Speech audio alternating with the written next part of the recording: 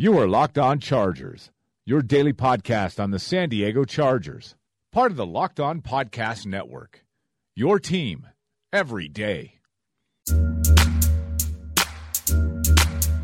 Locked On with Derek Togerson, your man's requested. Locked on like fever on receiver number one.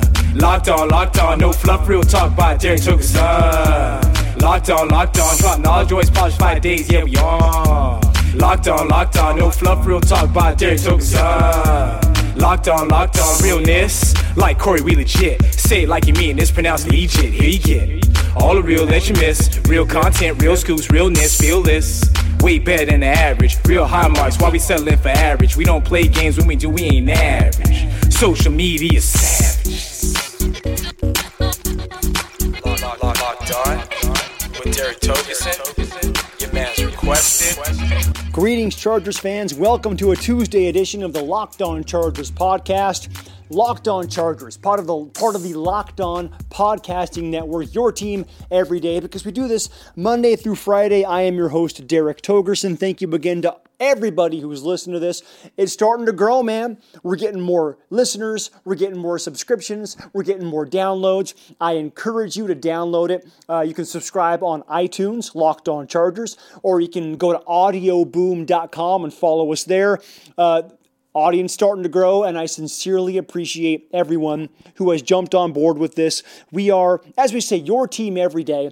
We do Monday through Friday, the Chargers podcast. We have player interviews, me kind of just going off on stuff. Try to keep it as informative and fun and honest as we possibly can. Leave some comments. Let me know how you feel about it, or ask me some questions on Twitter at DerekNBCSD, or on Facebook, Derek Togerson, NBC7 San Diego. And also, if you want to sponsor it, of course, we're taking sponsorships on this show. So send me a message on either of those two social media platforms, and we can get you in here, get you some nice reads, get you some publicity. Okay. All that technical nonsense is out of the way. Let's talk about actual football, all right? I am going to give you a disclaimer. I'm going to do my absolute best to try and not pile on Micah McCoy any more today than I absolutely have to. We handled that on the Monday show. You can check that one out when I was basically ranting like a madman about the loss of the Saints. Okay, let's start talking about actual football type stuff, all right? One of the things that I've noticed is when things start to go bad for this football team, it's not just one phase that goes bad. Everything goes straight to hell in a handbasket. I mean, they're taking the express lane to Crapsville.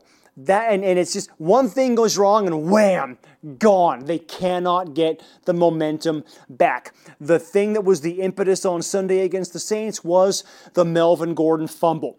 6:50 left. He gets the ball, puts it on the ground, wham. After that, boom, the Saints score. Boom, Travis Benjamin puts the ball on the ground. Boom, the Saints score. Boom, Rivers is sacked. Boom, there's a bad snap. Boom, there's a dropped pass. Boom, there's an interception. It's like everything all of a sudden just unravels in the blink of an eye. And that is inexplicable, really, to me. So I asked a few guys after the game in the locker room on Sunday, what is it about this team? Why is it that when the momentum starts to shift, you cannot get it back? We saw it against Kansas City. We saw it against Indianapolis. We saw it against New Orleans. We saw it several times last year. First guy I talked to was Melvin Gordon, the guy who put the ball on the ground, and he was more at a loss of words, really, than I am. I don't know. It's a tough situation to be in, man, and momentum swings all the time in football, either your way or the opponent's way. And they made the best of it. The fumble didn't help the situation, especially fumbling that close. That definitely gave them the momentum. And then from there on down, it's just a spiral down. So I don't make the mistake. We're not in the position we're in. Yeah, it's one of those really inexplicable kinds of things. And Melvin was very contrite, and he was, by the way, I do have to say, that was a heck of a defensive play, all right? It was right on ball. He wasn't being careless with it, although he did say at one point he did lose focus on what was going on in the game. But that was a really good defensive play. I can't put that too much on Melvin Gordon because when you've got a helmet right on the football. And if you watch the replay, he was trying to secure the ball with a couple of hands. That was just a really good defensive play. Sometimes that's going to happen. The Benjamin fumble is the one that was completely out of control. But then I asked Matt Slauson, who, by the way, is one of my favorite people on the team already, the same question. Why does the momentum seem to get completely away from this team whenever things start to go wrong? He had a very interesting and revealing answer. I'm not quite sure yet. I don't know if it's panic. I don't know if guys are just starting to try to play outside of themselves because they see kind of how things are going and they're trying to do too much.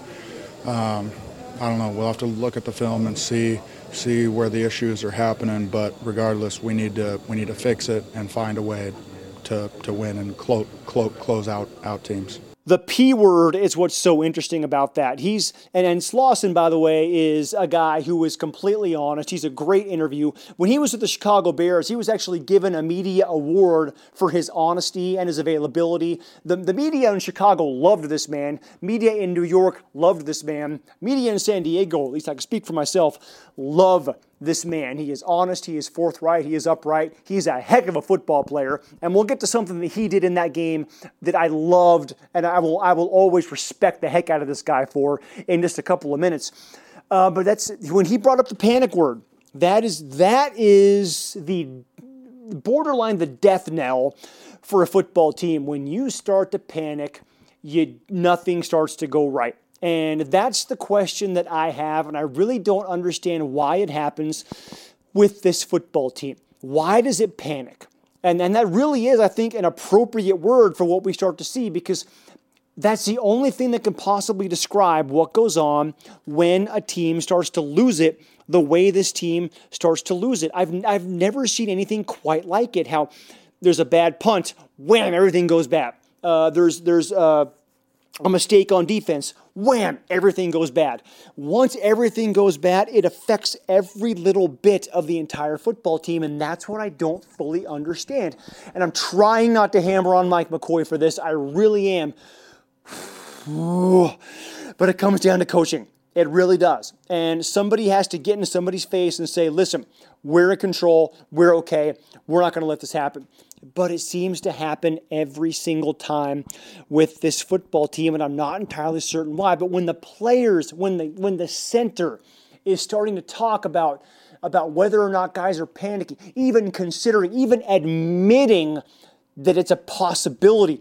Look at what we get out of NFL locker rooms most of the time, all right? It's never, that word is not spoken. Panic is a 4-letter word when it comes to dealing with the media, with not just pro football players, but professional athletes in general. Panic is one of these 3 worst things you can possibly have in a locker room. The other 2 probably being ennui, not caring, and the flu.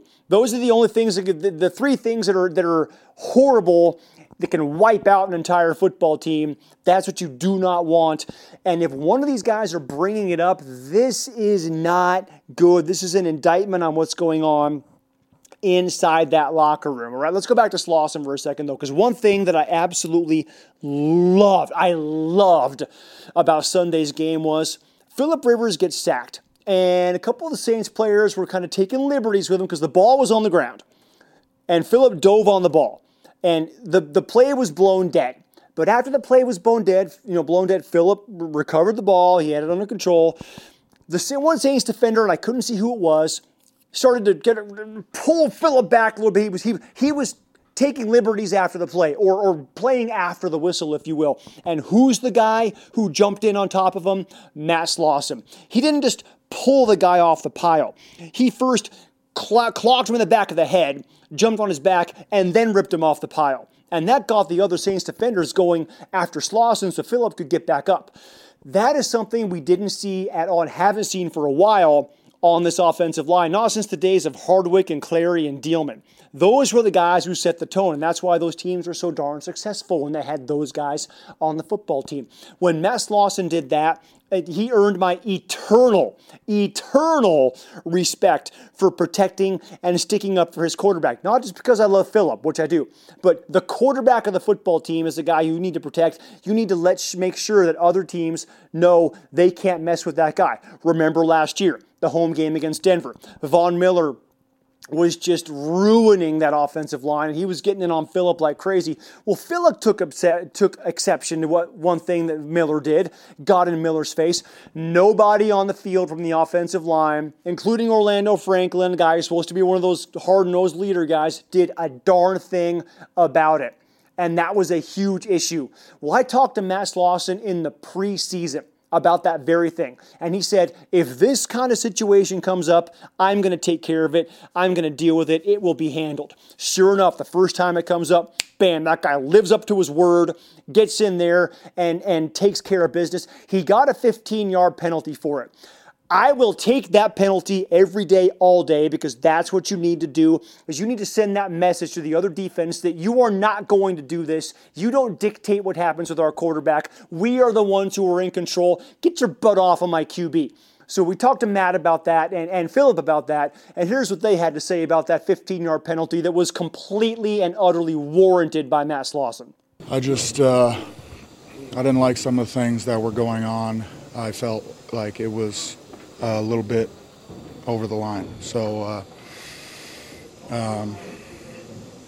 Philip's a close friend, and he's a very, very important part of this team. And I felt like there were some things happening that weren't okay, and it needed to be addressed. And I understand that I was taking a risk in doing what I did. I'm fully aware of the rules that I'm not allowed to pull guys off of a pile, but there was some stuff going on I didn't like. I don't know exactly what happened. I mean, I lost that ball. I was making sure I was going to get it, so I didn't see what was going on around me or what it looked like. So you always certainly appreciate that in your O-lineman. You never want to get a penalty, but you appreciate that from them.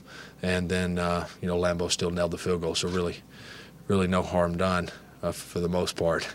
Yeah, obviously, I'm sure it will be some harm to Matt here this week. Yeah, Philip talking about the possibility of a fine for Matt, and I don't have it confirmed, but I wouldn't be surprised if Philip maybe slipped him a couple grand if there is a fine to maybe offset that, because Philip loves his guys, and of course I think he could probably afford it. I absolutely loved hearing Matt Slauson and seeing him do that. And I think Charger fans, you have the absolutely right guy in that guy at the center position. One of the really, really, really good free agent signings from Tom Telesco. He's had two really good free agent signings this offseason. Casey Hayward, the cornerback, and Matt Slauson, the center. Those two guys have worked out like crazy. I know Telesco has had some missteps. Some of the guys he's brought in with free agents, Derek Cox being one of them. But if you look at it, I think overall in general, he's had some really good signings. Danny Woodhead was a free agent signing. Travis Benjamin, free agent signing. Much better than some of the guys at the end of the A.J. Smith era, like Robert Meacham, who was a complete disaster. Eddie Royal was pretty good for a while, but didn't really live up to the contract, I don't think. He's had some really, really nice signings in that regard. The draft picks, that's a whole discussion for a whole nother day, and I still think there's a whole different guy in John Spanos who's calling a lot of those shots as well. I think Tom is kind of hamstrung by a lot of this, but we'll get into that discussion on a whole different day, maybe on a bye week. Remind me on a bye week, we're going to talk about the draft picks and the free agent signings of Telesco and Spanos and John Spanos. But that's a different thing. By the way, we did also on Monday ask Mike McCoy, and I knew I couldn't get through a show without talking about McCoy. Dang it! But he was asked, what'd you think about Slauson's penalty? And of course the inference was, and anybody with even half of a brain knew what the inference was. It was, did you like the fact that your center took a penalty to protect your quarterback? And of course McCoy's reference was, quote, it was a penalty. Yeah, it was a penalty in the course of the game, and those things are going to happen. He tried to play it as a middle of the road as you possibly can, which is just freaking stupid. It's stupid. It's just stupid. If he truly cared about his team, if he truly cared about his center and his quarterback, he would have said, you know what, I'd take that penalty all day. I take that penalty. I'll pay the fine for the guy if there is one, because he set the tone. That's exactly what I want for my center. That's exactly the hard-nosed attitude I want from my offensive lineman. But Mike didn't do that because it wasn't on the script. Okay, that's enough about that. All right, that is the Locked On Chargers podcast for Tuesday. Again, I'm Derek Togerson. Go to iTunes, check out Locked On Chargers. You can subscribe there. Leave us comments. Again, I say positive or negative. I'm coachable. Let me know what you really think. If you like it or don't like it. If you don't like it, let me know. I'll try to change it to make the show as fun to listen to as possible. Also on audioboom.com. Check out that. You can follow it there. The Locked On Chargers podcast. Part of the Locked On Podcasting Network, your team every day. We're here Monday through Friday. Also, you can ask me questions or just shoot me something on Twitter at DerekNBCSD. I try to be as active as I can on that. Or on Facebook, Derek Togerson, NBC7 San Diego. Thank you again all for listening. I'll be back at practice on Wednesday talking to some of these guys, figuring out how you're going to deal with the Oakland Raiders, a 3-1 football team that seems to have its swagger back on Sunday up in Oakland. So if you have any questions you want me to deal with those guys about, send them my way. All right, everybody. Talk to you later. Thanks again for listening. And as we end every one of these podcasts, go Bolts. You are Locked On Chargers, your daily podcast on the San Diego Chargers. Part of the Locked On Podcast Network. Your team every day. What you doing? Ran out of space on my phone, so I'm deleting some stuff. Bye, singing dog. Bye, goal.